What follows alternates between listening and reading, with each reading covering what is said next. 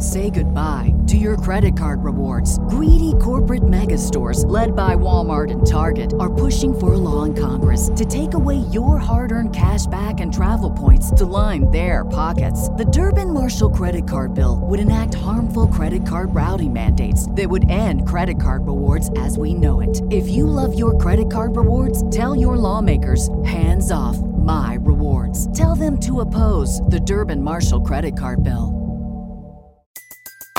Everybody in your crew identifies as either Big Mac Burger, McNuggets, or McCrispy Sandwich. But you're the Filet-O-Fish Sandwich all day. That crispy fish, that savory tartar sauce, that melty cheese, that pillowy bun. Yeah, you get it. Every time. And if you love the Filet-O-Fish, right now you can catch two of the classics you love for just $6. Limited time only. Price and participation may vary. Cannot be combined with any other offer. Single item at regular price. Ba-da-ba-ba-ba.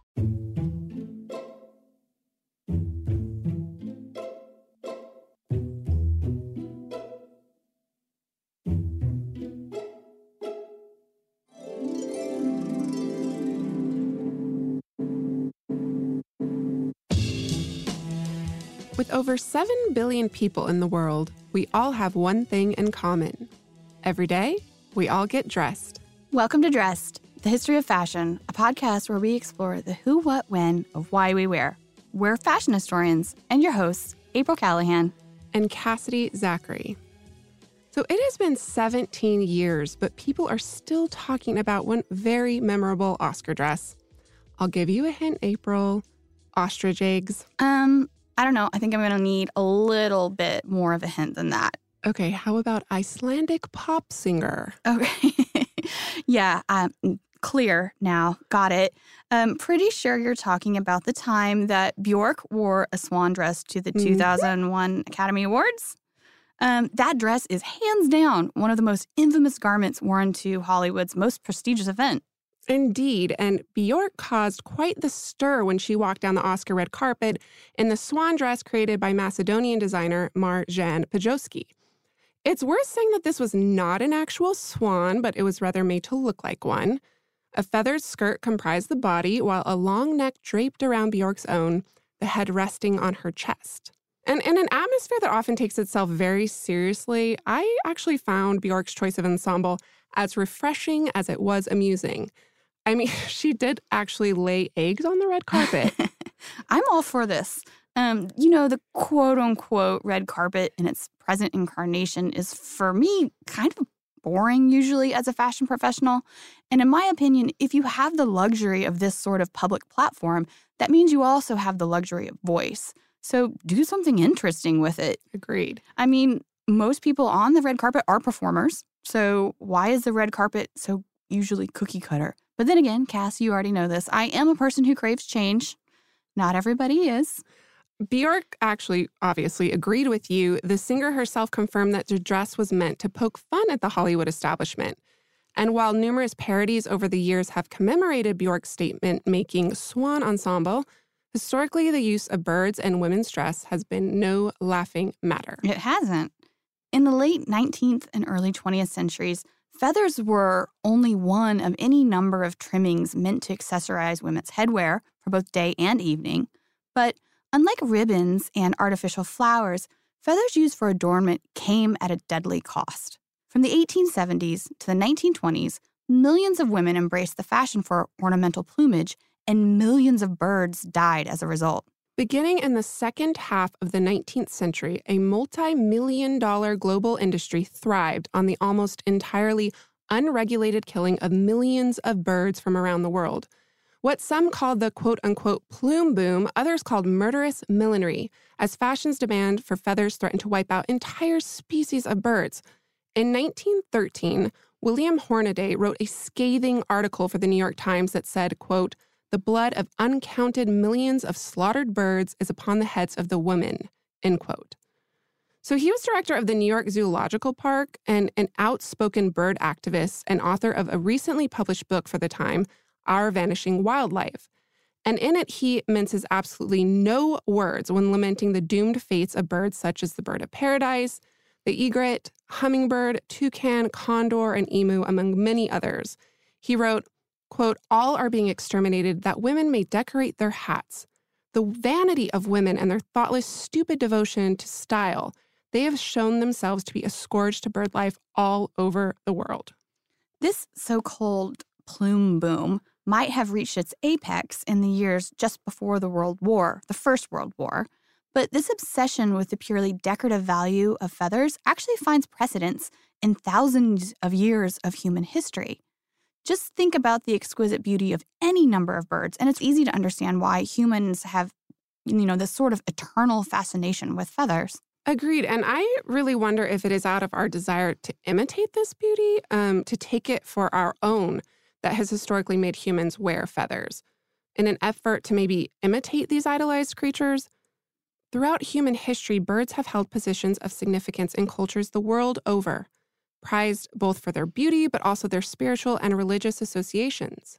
Take the resplendent quetzal, for instance. This bird, it has really long, iridescent green tail feathers, and it was revered by the Mesoamerican people and worn by their rulers in association with the feathered serpent god, Quetzalcoatl. The Spanish conquistador Hernán Cortés sent numerous pieces of Aztec featherwork back to Spain after his conquest during the 16th century. And one of the pieces that he sent back actually included this very elaborate feathered headdress that was comprised of over 450 quetzal tails. It still survives today, amazingly, as part of a museum collection at the Weltmuseum in Vienna. Also still in existence is an ostrich feather fan found in the tomb of King Tut that dates to the 14th century BCE.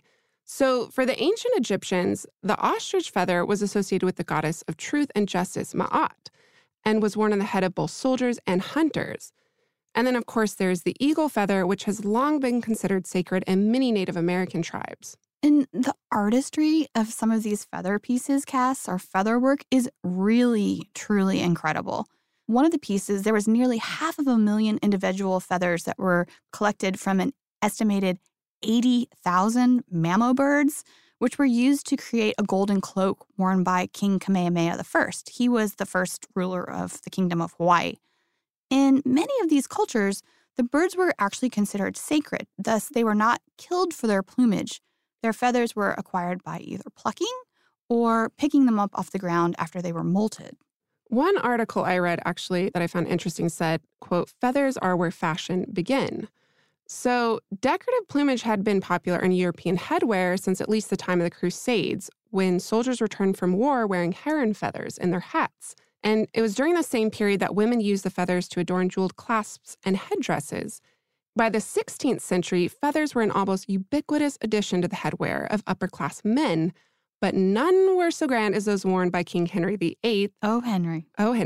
Who once sported feathers from, quote, some Indian bird, end quote, that were reportedly 4.5 feet in length. I like how he doesn't know what the bird's name is. It's just some Indian bird. Yeah. So rare and valuable feathers were a natural addition to the ultra-luxurious wardrobe of a king known for his penchant for fashion.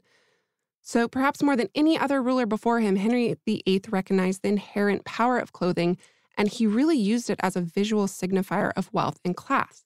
So to do so, he enacted not one but 4 separate pieces of sumptuary legislation known as Acts of Apparel during his reign. And we do promise at some point in the future that we will do a specific episode dedicated to the history of sumptuary laws because they're so fascinating.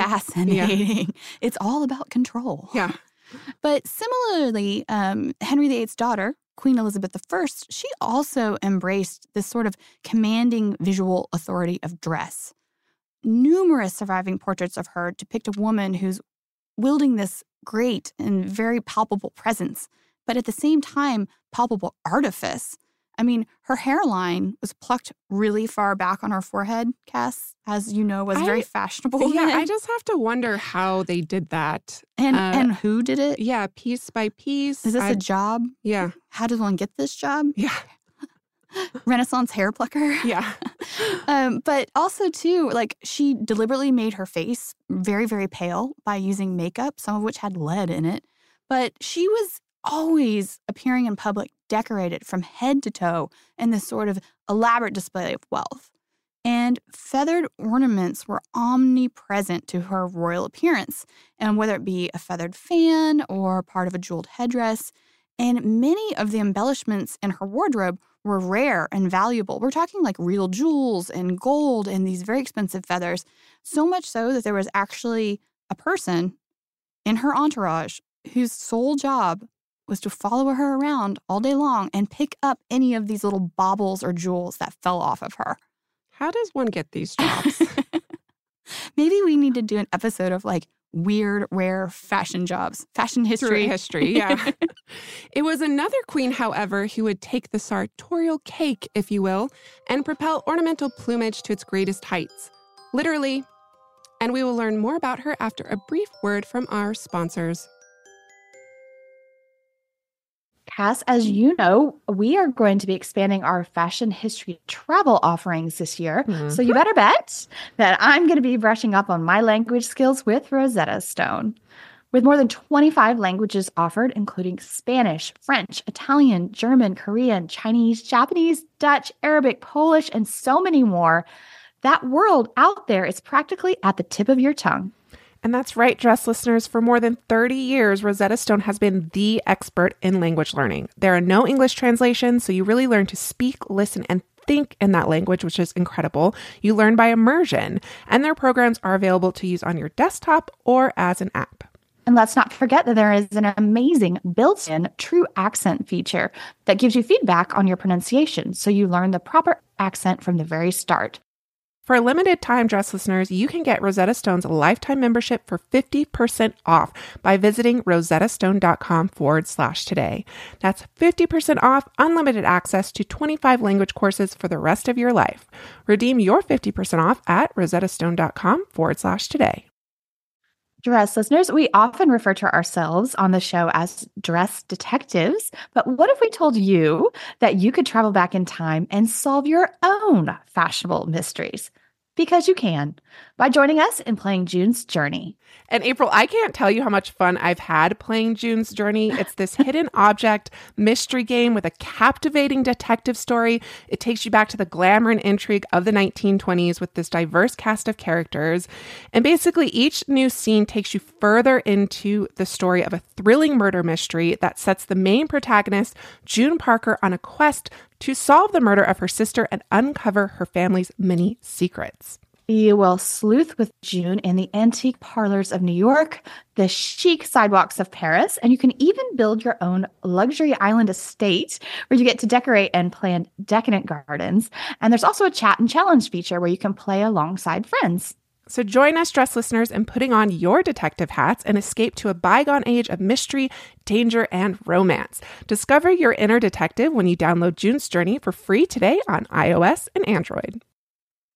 Say goodbye to your credit card rewards. Greedy corporate mega stores, led by Walmart and Target, are pushing for a law in Congress to take away your hard-earned cash back and travel points to line their pockets. The Durbin-Marshall credit card bill would enact harmful credit card routing mandates that would end credit card rewards as we know it. If you love your credit card rewards, tell your lawmakers, hands off my rewards. Tell them to oppose the Durbin-Marshall credit card bill. It's worth saying, Cass, that this famous queen never actually uttered the words "que mangeons de la brioche" or "let them eat cake." This was actually a myth wielded against her by political rivals. And historically, very politically powerful women before her have been accused of saying a very, very, very similar quote. That statement might have been false, April, but one thing is very true. The aforementioned queen loved fashion and feathers. Extravagance seems to have known no bounds in the court of King Louis XVI, where his wife, Queen Marie Antoinette, was known for her love of soaring hairstyles known as poufs. The giant confections could be adorned with anything from delicately carved ships to fruits and vegetables to feathers and jewels. Giant ostrich plumes adorn not only hair, but also the wide hats of this period. And the queen loved feathers so much that her brother Joseph II is said to have referred to her as a featherhead. Wrote her mother in a letter to her daughter, quote, "They say your hair is 36 inches from the roots, and with so many feathers and ribbons that it rises even higher? A pretty young queen, full of attractions, has no need of all these follies." And as you can imagine, this really extreme hairstyle satirists of the 18th century had a field day with these gigantic coifs. Marie Antoinette's lady-in-waiting actually wrote this really lovely, beautiful memoir. Her name is Madame Campan, Campan, for any of you fashion history nerds out there who want to look her up, because you can actually download her memoir for free. But she wrote about Marie Antoinette's love of the pouf. She says, or just poufs in general, to be honest, she said, quote, "Headdresses with their superstructures of gauze, flowers, and feathers became so lofty that the women could not find carriages high enough to admit them, and they were often seen either stooping or holding their heads out the windows.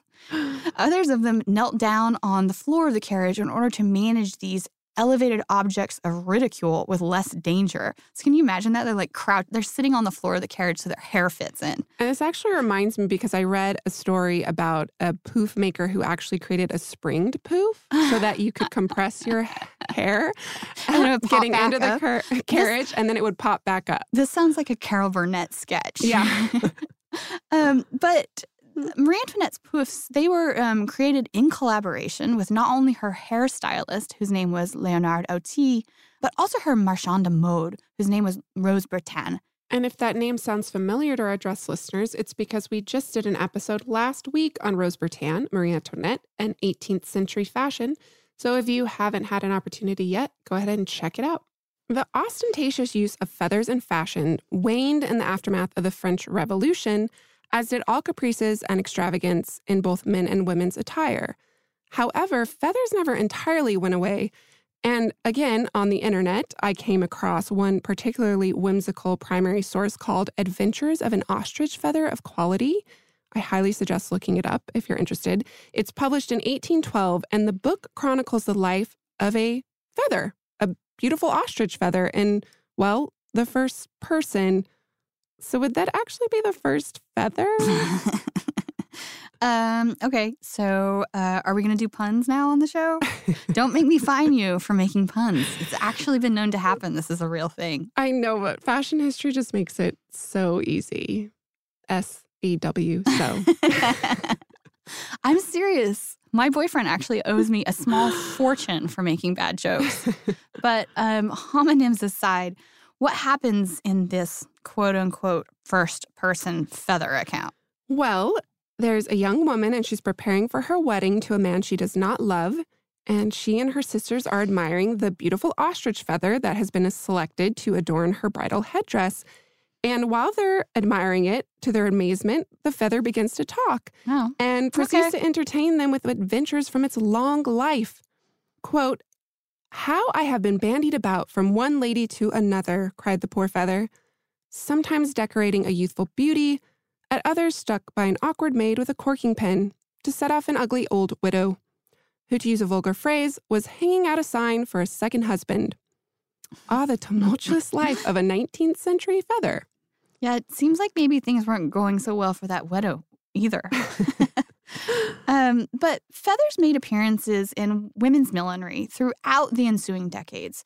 But it wasn't until the latter half of the 19th century that they came back into fashion with a vengeance, a serious vengeance.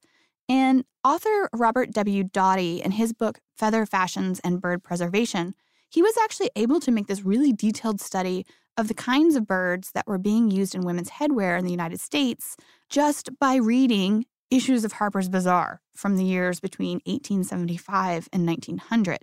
So where before a feather mite or two might have been, used as lovely adornment to a hat, entire carcasses of whole birds were now being used to adorn women's millinery. And if not the bird's entire body, sometimes it's like individual parts. Like a hat might just have wings on it, or it might have a head on it. Which is almost even more grotesque. Yeah. It's like taking apart the bird at this point. It's literal violence on your hat. Yeah. But Harper's Bazaar wrote in September of 1875, this is a really kind of telling quote that I think people are going to think is interesting. They wrote in 1875, "Sometimes 6 wings are on each side of the bonnet. There are the small wings of larks, starlings, and blackbirds, and these are sold in pairs.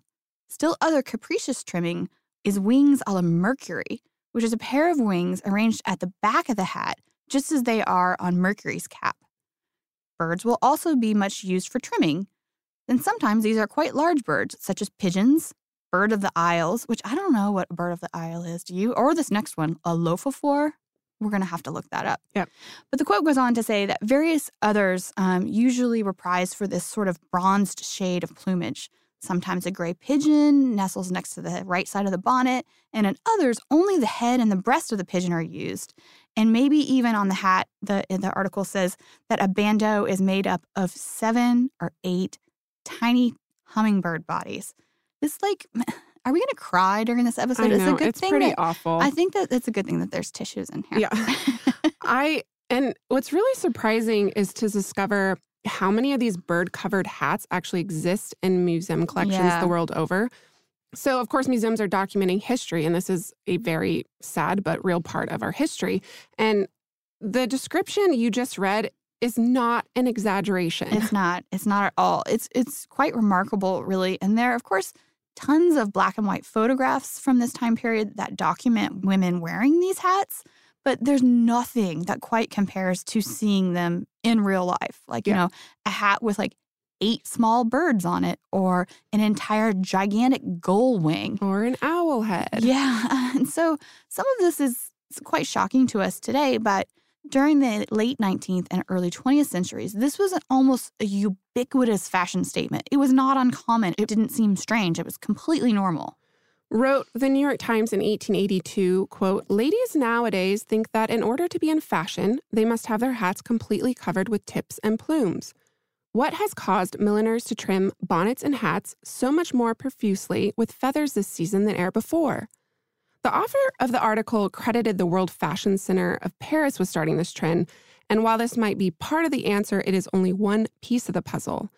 So during the Industrial Revolution in the 19th century, technological advancements in machinery and manufacturing meant goods were mass-produced more efficiently and thus affordably, and these innovations meant that more women could afford to participate in fashion than ever before. So ornamental plumage was just one of many now affordable products sold en masse in department stores and in mail-order catalogs. It was mass-distributed magazines, such as Harper's Bazaar, that helped to stimulate women's interest in the latest trends. But while the magazine certainly promoted the latest fashions, it also at the same time, sometimes funnily, chastised them. In 1875, Harper's Bazaar published an article entitled "The Slaughter of the Innocents." And part of that article reads as follows. It says, "When our fashionable ladies, or fair young girls, stand before a counter covered with rich plumes and the stuffed birds of rare beauty, do they pause to think how many joyous lives have been sacrificed? How many gushes of songs stilled forever, so that they might deck themselves with these colors stolen from the woods, the fields, and the shores?" And the author of this article goes on to remind readers that birds are not the only animals threatened, nor was women's fashion the only culprit. I mean, also endangered at the same time were other animals, such as the whale, the otter, the seal, the buffalo, and the penguin. But at these times, these warnings in terms of like animal rights, they really just went largely unheeded, as are most things when millions and millions of dollars are concerned. This is not a surprise. No, it's not at all. So, of course, there was a global bird and feather industry that rose to meet fashion's demands for feathers. And the uncontested world center of this trade was London. The city William Hornaday called, quote, "the Mecca of the feather killers of the world," end feather quote. Killers. He's not exaggerating. Writing in our Vanishing Wildlife, quote, "London is now the head of the giant octopus of the feather trade that has reached out its deadly tentacles into the most remote wildernesses of the earth and steadily is drawing in the skins and plumes and quills of the most beautiful and most interesting unprotected birds of the world," end quote. Hunters built lucrative careers traveling abroad to stake their fortunes in the feather trade. The purchased feathers were in turn sold at an internationally attended market that occurred multiple times a year. One order from a London feather dealer in 1892 included, are you ready for this? Oh, I don't know. I don't know if I'm ready for this. 6,000 birds of paradise. Wow. 40,000 hummingbirds and 360,000 feathers from various East Indian birds. Wow, those numbers are staggering, Cass. Like 40,000 hummingbirds. Does that feel a room? I can't even imagine. Like, okay, so, but the feathers of the snowy egret and the great egret of the heron family, those were the ones that were actually the most valued and sought after by women for their millinery.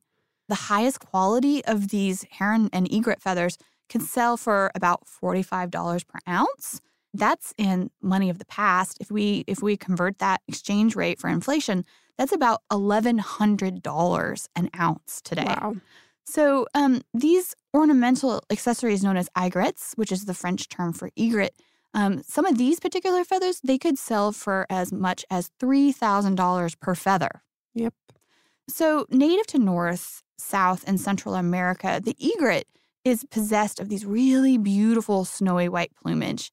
But the most covetable of the bird's feathers actually appear during breeding season, when the adults grow these extra long, extra light, willowy wisps of feathers on their backs, their necks, and their heads. It's like a signal that it's breeding time, basically. It's absolutely beautiful. Yeah, they're gorgeous. Stunning. But this was the vulnerable time for these birds because this is when the hunters were going after those particularly beautiful feathers. And this is heartbreaking, but after they killed them for their feathers, the birds were basically skinned and their corpses were left to rot in the sun. And if this sounds very familiar to you, it's very similar to the illegal hunting of elephants for their ivory today. And if you think the killing of these birds is sad, wait till what I'm about to read, because in an attempt to bring national attention to this slaughter, ornithologist and conservationist T. Gilbert Pearson recounted one particularly horrific episode he witnessed in Florida in 1888. This is bad. If you're sensitive, you might not want to listen to this. If I can get through this without crying, it's awful. He says, a few miles north of Waldo, our party came upon a little swamp where we had been told herons bred in numbers. Upon approaching the place, the screams of young birds reached our ears. This cause of this soon became apparent by the buzzing of green flies and the heaps of dead herons festering in the sun, with the back of each bird raw and bleeding. Young herons had been left by scores in the nest to perish from exposure and starvation. So they were left to die. All their the babies were just left to die. Mm-hmm. They didn't want to deal with it. We'll get over with the sad story soon, but just one more really quick. And yet another horrific story told by Hornaday in Our Vanishing Wildlife. He mourned the tragic story of Laysan Island. And Laysan Island is this island about 700 miles away from Honolulu, which was once dubbed one of the wonders of the bird world until a enterprising and maybe not so nice hunter from Honolulu, he hired a crew and quote unquote turned his killers loose onto this sea world, fantasy wonderland. And in this process, they killed 300,000 birds. So this was not unique to this particular island. Birds were hunted around the world in Venezuela, Brazil, and the Malay Archipelago, and the Papua New Guinea Islands. And hunters often worked in tandem with locals to track down their prey. And there weren't any laws to protect them. So just millions and millions and millions of birds are being slaughtered in dedication to the feather trade. But where some birds were hunted, the highly sought-after ostrich was farmed. The largest of the non-flying land birds, ostriches were prized for their big, sumptuous feathers. The bird had run wild in large herds in North Africa before being domesticated and bred in the 1860s. But thanks to the plume boom, the practice spread to South Africa, Europe, Australia, and the United States. And the latter had farms in Arizona, Texas, Florida, and California by the 1880s. Feathers were first plucked from the ostrich at about a year old, although in some accounts that I read, this did happen even earlier. And then it was plucked every subsequent year after for the span of the ostrich's life. And ostrich farming was an incredibly lucrative trade. In the New York market alone, annual sales went from $500,000 annually to nearly $5 million in today's standards by the 1880s. And at one point, the value of a pound of ostrich feathers was equal to diamonds. So you can understand why kind of all this devastation was being wreaked in the sake of fortunes, literal fortunes. But between the years of 1907 and 1911, France imported around 76 million francs worth of ostrich feathers. And around the same time, America was purchasing anywhere from $1 to $5 million worth of feathers annually. But like Cass said before, it was Great Britain who really proved to be the largest importer and distributor of ostrich plumes. Many of these feathers were imported from the Western Cape of South Africa, which was a British colony at the time, and the government had been actively farming and exporting feathers for profit since the 1860s. So if London was the uncontested international center of the plumage trade, Paris and New York were its manufacturing hubs, tasked with translating feathers into fashionable trimmings and ornaments. Prepping a feather was a laborious, multi-step process that began with cleaning, and this step was followed by bleaching, which stripped the feather of its natural colors before being dyed. Dyeing was a tedious process in and of itself, as each part of the feather absorbed the dye differently. So the quill or butt end of the feather could take up to 30 minutes to absorb dye, for instance, but the tip and flew could take it in as little as 2. The dyeing process, which seems you would have to be quite skilled in order to get an even dye on a feather like that. But it was actually followed by another process called willowing. And willowing was where the shorter strands of feathers, known as flews, were tied together to achieve an overall longer plume.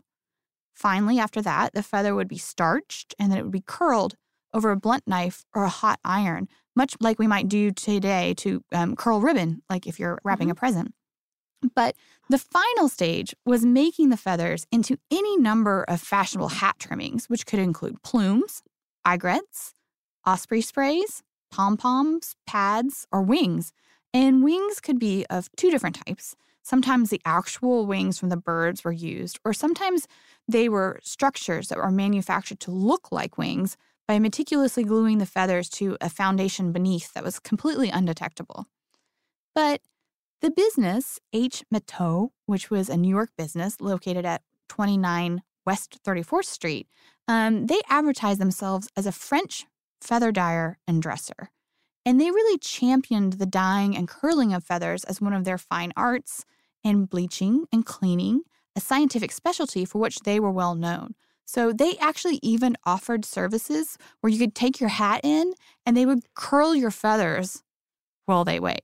And actually, that's just down the street from where we're recording right now. It is, actually. That's so funny. I'm like, I'll be back. I'm going to go get my feathers curled. See you in 20 minutes. While the plume boom might have been detrimental to the bird population, the atmosphere of many of these turn-of-the-century workshops was a lesson in oppression and exploitation of workers. So feather swept shops down in New York City's Lower East Side catered to the mass market demand for feathered headwear. An 1882 New York Times article revealed that over 5,000 men, women, and children were employed in the city's feather trade. With almost no provisions or laws in place to protect them, much like these birds that we're talking about, employees often worked for long hours in unsanitary and unsafe conditions for very little pay, and many of these workers were children. And there's actually a poem from the publication The Sorrowful Rhymes of Working Children, published in 1911, which underscores the role of children in quote-unquote finishing feathers. How does the manufacturer improve the ostrich tail? By willowing the scraggy ends until they're fit for sale? How cheerfully he sits and smiles throughout the livelong day, while children knot the tiny flews and make the plumes that pay. Child labor was just all too common during this period. Yeah, and this is not the first time we've mentioned this, and I doubt it will be the last. As we mentioned earlier, the ornamental plumage industry was not reserved to America. In Paris, feather workshops known as plumassiers had existed since at least the time of Marie Antoinette, and I'm sure much, much further back in history as well. But where in 1798, so we're talking right after the French Revolution, there had been only 25 known plumassiers in France. By 1862, there were 120. And by 1870, that number had more than doubled to 280 plumassiers. Between the years of 1870 and 1920, 40 million pounds of ornamental plumage left France, destined for Britain, and Britain alone. But while the French plumassiers certainly exported their decorative feathered trimmings en masse, they also supplied the local fashion industry. It was, after all, these Parisian modistes who set the trends around the world. The rest of the world would follow. Now, the modiste is a profession that we might not be familiar with today, But at its most basic definition, it denotes that someone is a milliner. However, a modiste was much more than just a mere maker of hats. These were basically the haute couturiers of luxury headwear in the era preceding the First World War. So around 1905, modistes began to experiment with creations that threatened to defy gravity. By 1910, hats had reached these epic proportions, and I am talking huge. Yeah, you're not kidding. These hats could extend as wide as 3 feet in diameter from a woman's head. And much like Marie Antoinette's poofs, these hats provided an expansive canvas for hat makers to really exploit their craft and their artistry to the extreme. Cecil Beaton wrote about these enormous hats, quote, perched on their heads and elevated by a little roll just inside the crown, were hats which had grown as frivolous as the milliner's trade could make them. Enormous galleons of gray velvet, with vast gray plumes of ostrich feathers sweeping upwards and outwards, end quote. Birds and feathers were the favored trimmings of a legion of French modistes that included Alphonsine, Caroline Ribourt, and Gabrielle Chanel. It is perhaps a lesser-known fact that Chanel was actually a hat maker and stylist before she was a fashion designer, having opened her first shop in 1910. And these milliners' creations were made famous by a bevy of international singers and actresses. You have to remember, at this time in the 19-teens, the Hollywood film industry didn't really exist. So these actresses and singers were really the celebrities of their day. But there's one star in particular who made feathered headwear her signature. Nicknamed the human Avery by Cecil Beaton, the French chanteuse Gaby Deslys was famous for her towering befeathered hats. And these hats, they were really kind of where the iconic showgirl costume finds its roots. Cecil wrote, he said, quote, her taste ran amok in a jungle of feathers and ospreys. She wore, indeed, virtually anything. Jewels, lace, furs, and always feathers galore. Swan's down, paradise, osprey, egot, even cock and chicken feathers. So Deslys' penchant for the over-the-top adornment was aided by the fact that she was at one time the mistress of Harry Gordon Selfridge, the owner of the famous Selfridge department store. And reportedly, she was just basically given free reign over anything and everything that she wanted from the store. And some of our listeners out there may be familiar with her character from the TV series, Selfridges. Absolutely. And I absolutely love Deslys, and she was as fascinating as her hats were high, and I'm excited to say that she'll be the subject of an upcoming episode. And Cass is very excited about this. Very excited. And now, to the final chapter in our Murderous Millinery saga. But first, a word from our sponsors.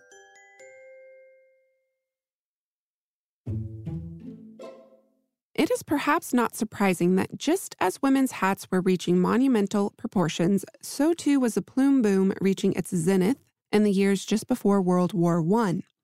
In a 9-month period in 1911, the London market alone had sold feathers from nearly 21,000 birds of paradise, 40,000 hummingbirds, and 130,000 egrets. It was in 1913 that William Hornaday published his desperate pleas to fashionable women everywhere to stop the slaughter, after many decades at this point. In his New York Times article entitled Murderous Millinery, Hornaday minced no words when blaming women for the plight of so many birds. He simultaneously charged women with their salvation, quote, the whole matter is up to the women, he wrote. On their heads is the blood of the slaughtered innocents. And Hornaday was not alone in this assignation of blame to the quote-unquote fairer sex. What is with that? I don't know. I'm like, can we stop saying this? But there are lots of articles and cartoons that lambasted the sort of vain and hard-hearted women for wearing feathers.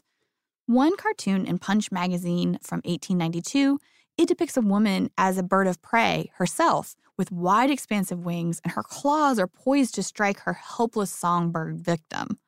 Well, yet another in the magazine from a few years later, in 1911, it depicts a fashionably dressed, quote-unquote, French milliner shooting exotic birds. So in this time, when women were not even deemed worthy of the vote, it's perhaps not surprising that their vanity received the bulk of the blame in the feather industry, and not the thousands of male hunters, male feather merchants, male dealers from around the world who actively profited from the feather trade and promoted it. Yeah, and actually, in reality, women were some of the most vocal and effective opponents of feathered fashions. In fact, the existence of today's thriving National Audubon Society, which is an organization solely committed to the protection of birds, is indebted to the efforts of two pioneering women, Harriet Hemingway and her cousin Mina Hall. So in 1896, the two Boston socialites set up a series of afternoon teas in hope of convincing their affluent friends to stop wearing birds and feathers on their hats. Over 900 women joined their anti-feather cause, the result of which was the creation of the Massachusetts Audubon Society. And thanks to the Society's efforts, bird protection legislation was passed in the state of Massachusetts in 1897. Quote, "A Massachusetts woman who wears feathers is now an offender against the law and is liable for a fine," wrote the New York Times. But in the state of New York, they were not quite ready to do the same. A similar law had recently been rejected by the state's governor. It was said, quote, "It may not be possible to overcome fashion by statute," concluded the author. However, the Massachusetts Audubon Society was determined to try, and their movement was slowly beginning to gain momentum. By 1898, the state-level Audubon societies existed in over a dozen states across the country. And in a culmination of organized efforts and growing advocacy across the nation, eventually a National Audubon Society was founded in 1905. And through its various chapters across the nation, the Audubon Society educated the public with numerous lectures and publications, as well as bird and conservation classes. They ensured their cause remained in the public eye through a series of boycotts, public protests, and even exhibitions aimed solely at convincing women to wear bird-free or bird-friendly headwear, nicknamed Audubonnets. Audubonnets, I love it. Yeah. Do they get fined? Yeah. It is worth noting that the organization did condone the use of feathers of some domestic fowls and game birds such as geese and ducks, presumably because they were meant to be eaten. Yep. Right? Foodstuffs. But the Audubon Society was actually really instrumental in enacting real change throughout state and eventually federal legislation. In 1900, the United States Congress passed the Lacey Act, and this was the first federal law in the nation to protect birds and other wildlife by making interstate commerce of these particular protected species illegal. It was the first in an important series of landmark legislation in the fight for bird protection. In 1901, the Audubon Model Law was passed that protected water birds from plume hunting. And in 1910, New York City finally enacted the Audubon Plumage Law, which prohibited the sale or possession of feathers from protected bird species. So, similarly to ivory hunting today, enforcing these new laws against illegal bird hunting, it was actually quite dangerous and could sometimes be deadly.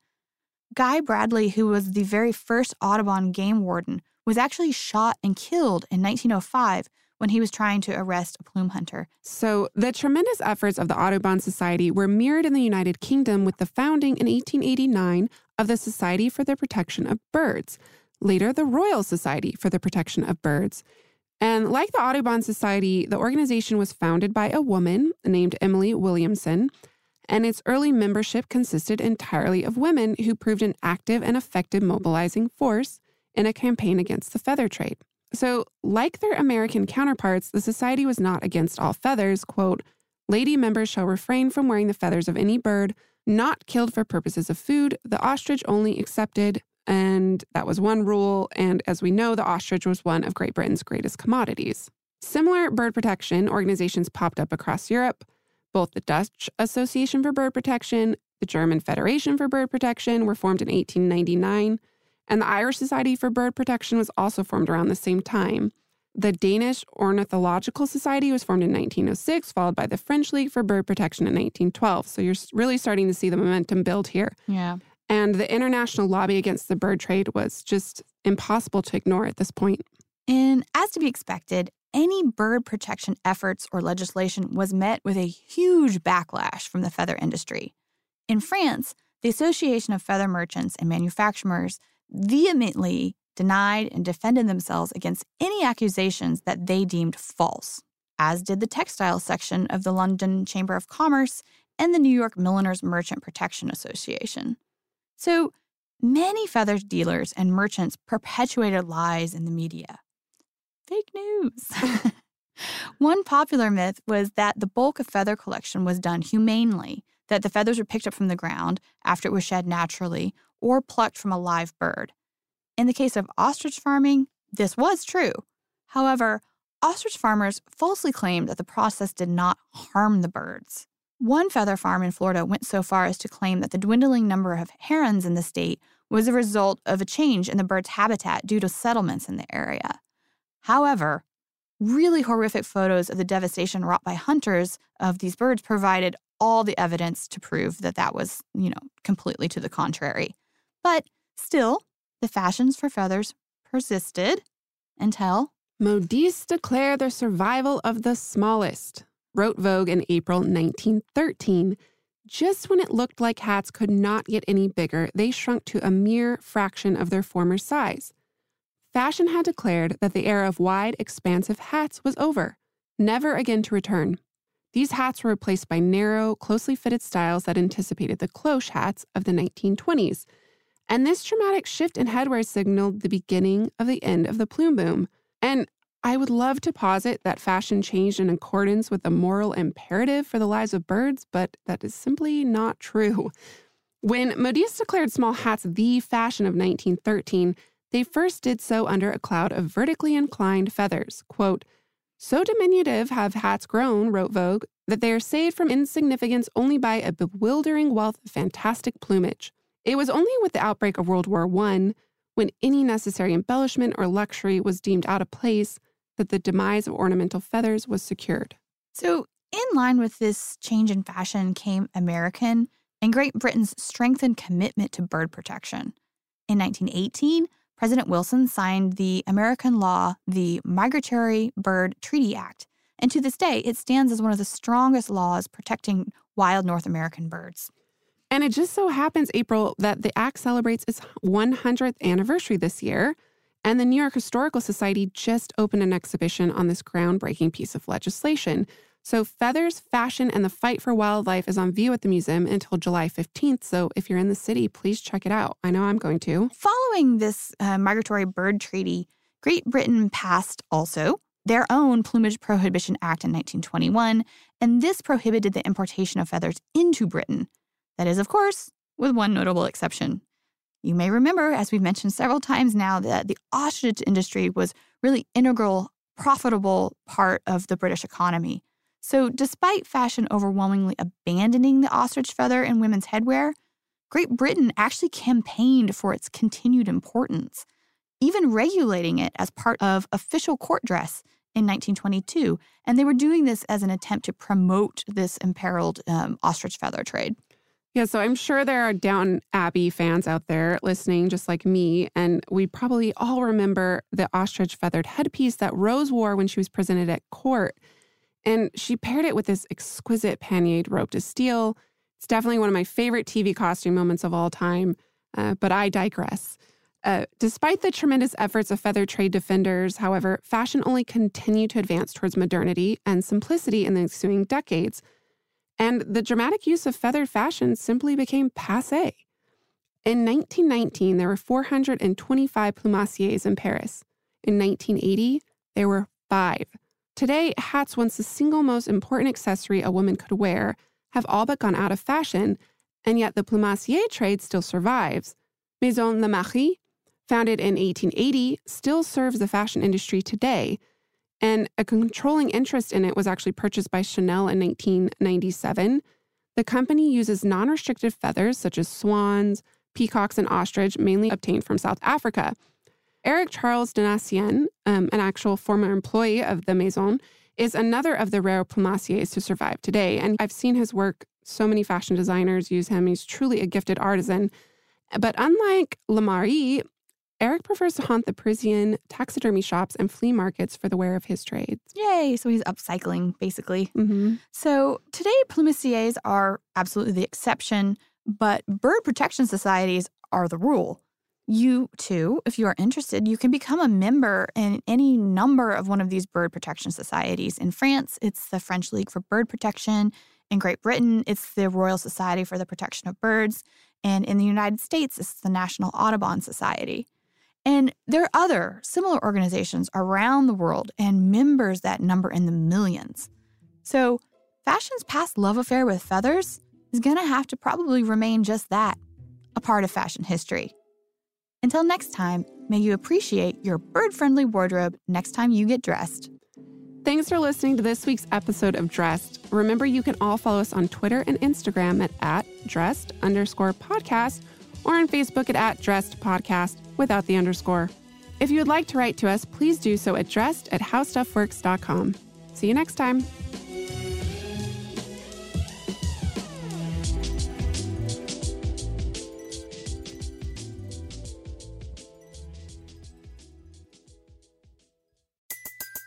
Everybody in your crew identifies as either Big Mac Burger, McNuggets, or McCrispy Sandwich. But you're the Filet-O-Fish Sandwich all day. That crispy fish, that savory tartar sauce, that melty cheese, that pillowy bun. Yeah, you get it. Every time. And if you love the Filet-O-Fish, right now you can catch 2 of the classics you love for just $6. Limited time only. Price and participation may vary. Cannot be combined with any other offer. Single item at regular price. Ba-da-ba-ba-ba.